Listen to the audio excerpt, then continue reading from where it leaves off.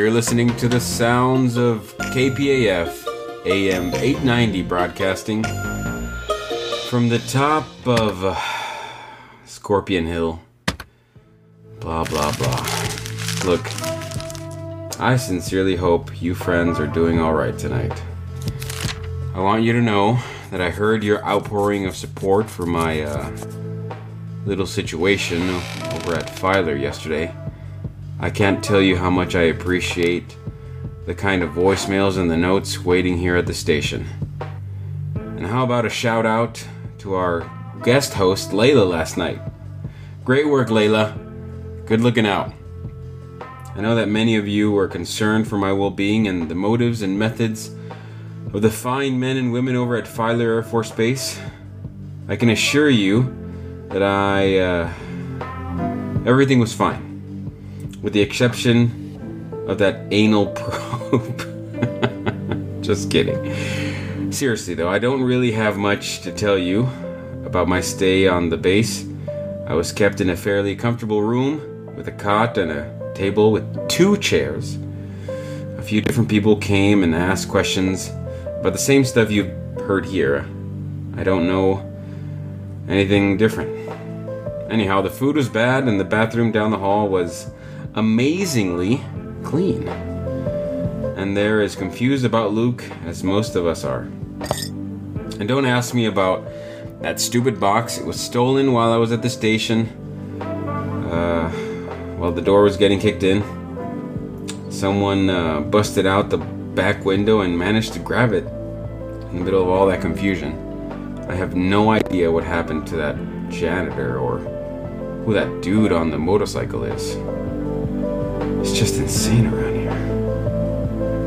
But at least we've got some good news. Since the storm stopped 2 nights ago, power to most of the town is back up and a few essential services are available again. Feel free to grab some gas, go to Meg's for some groceries, and say hey to Layla. Even Mike is working on some desperate vehicles. The mayor's office would like to remind everyone that the roadblocks and military presence in town are still a necessary evil until authorities locate the suspects involved in the ongoing manhunt. In fact, the Air Force and Sheriff's Office held a joint press conference today.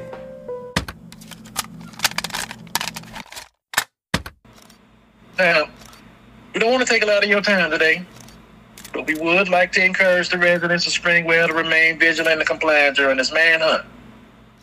We realize that some of the more unreasonable folks have been impatient with our checkpoints over the past few days, but I will not stand for disorderly or violent behavior in my town. Anyone that engages in these antisocial actions will be met with the appropriate force. Now, we'd like to show the rest of you. I'm quite confident we're rounding up our fugitives in short order. The Sheriff's Department, with the aid of Filer Air Force Base, have already doubled personnel at the various the checkpoints, with the goal of apprehending the 3 fugitives involved in the wanton murder of Luke McKnight and the theft of U.S. property. These men appear to be part of a coordinated black market smuggling operation focused on transporting federal property out the desert. With these actions, they've made themselves threats to national security. As such, they'll be hunted down. That is to say, they'll be located and dealt with accordingly. Anyone with information leading to the arrest of the 3 fugitives, the stranger on the motorcycle, Quan, the former lab janitor, and the man currently masquerading as the late Mr. McKnight will be entitled to a reward of $30,000 apiece. As always, all tips can be made through the Sheriff's Office. Our line's over 24 hours a day. Thank you for your attention. Sheriff, you refer to these men as fugitives rather than suspects. Has any new evidence come to light that definitively establishes their guilt? Oh, they guilty, all right. You don't take no eagle eyes about that one. But don't you worry. When we bring in the suspects, we'll make sure they confess to their crime. Maniac! What was that? No more questions. There you have it, folks. I gotta be honest. It seems like the story keeps changing, and I don't know what's going on. First, the stranger was gunned down after killing Luke. Then he's alive and on the run. Now he's part of a conspiracy to steal stuff with two other guys, one of which sounds exactly like Luke. It's kind of weird, and like I said, those guys at the base don't really seem to know much either. Let's cool our brain sockets with some music, and then we'll take some calls.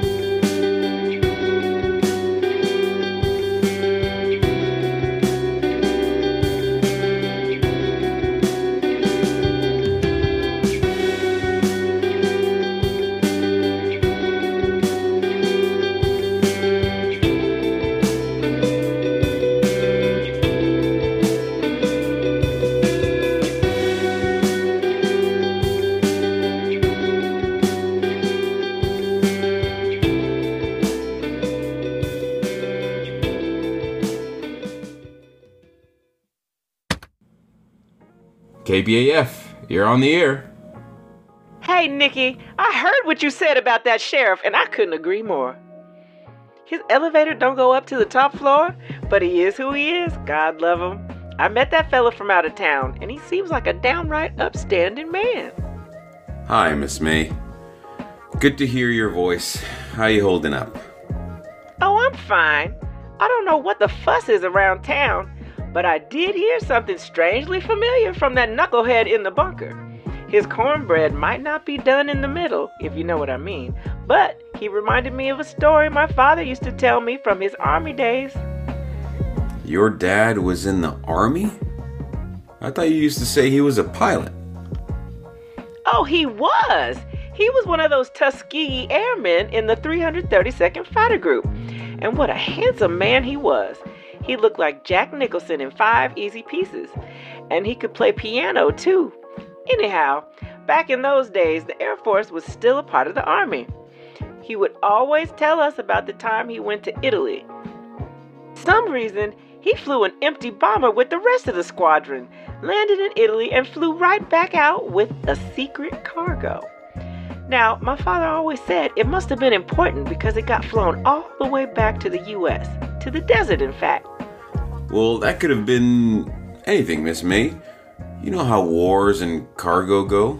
Maybe, but my father told me it was a top-secret mission. During some turbulence, one of the cargo boxes broke open. The files had Nazi symbols stamped over the Pope's cross, you know, that one with the cross keys. Well, Daddy always felt guilty about robbing a church, but I don't know about all that, because we were raised Baptist. You'd have thought that would have kept my son from marrying a Pentecostal. Lord have mercy. Okay, well, it was great hearing from you, but... Nick, don't you think that's a strange coincidence? Maybe that sewer frog's onto something. Well, I don't know if that really means... No matter, Nikki. That's not why I called anyhow. We need to raise awareness for barbecue intolerance. Whoa, excuse me, back up. Who doesn't love barbecue? My neighbor, that's who. Can you believe that Margaret Flowers next door had the audacity to order my Leroy to stop barbecuing yesterday? It's unconscionable. That must have been pretty upsetting. Why would she say something like that? I mean, Leroy's pretty well known for his grilling. Well, I don't know exactly. She claims it's because she doesn't approve of Leroy's methods. But we've been locked down, Nikki. You can't fault the man for getting comfortable in his own yard when he gets cabin fever. His methods? What do you mean? What was Leroy cooking? Well, she says it's not really about what, but how. Apparently, she doesn't appreciate Leroy barbecuing in his briefs when her sliding door faces our porch. But I tell you, Nikki, I think it's that she can't handle that I have a nice round man to make me dinner. Hattie, listen. And when she proceeded to tell me that my Leroy was making a scene, well, I tell you, she got what was coming to her. Oh, no.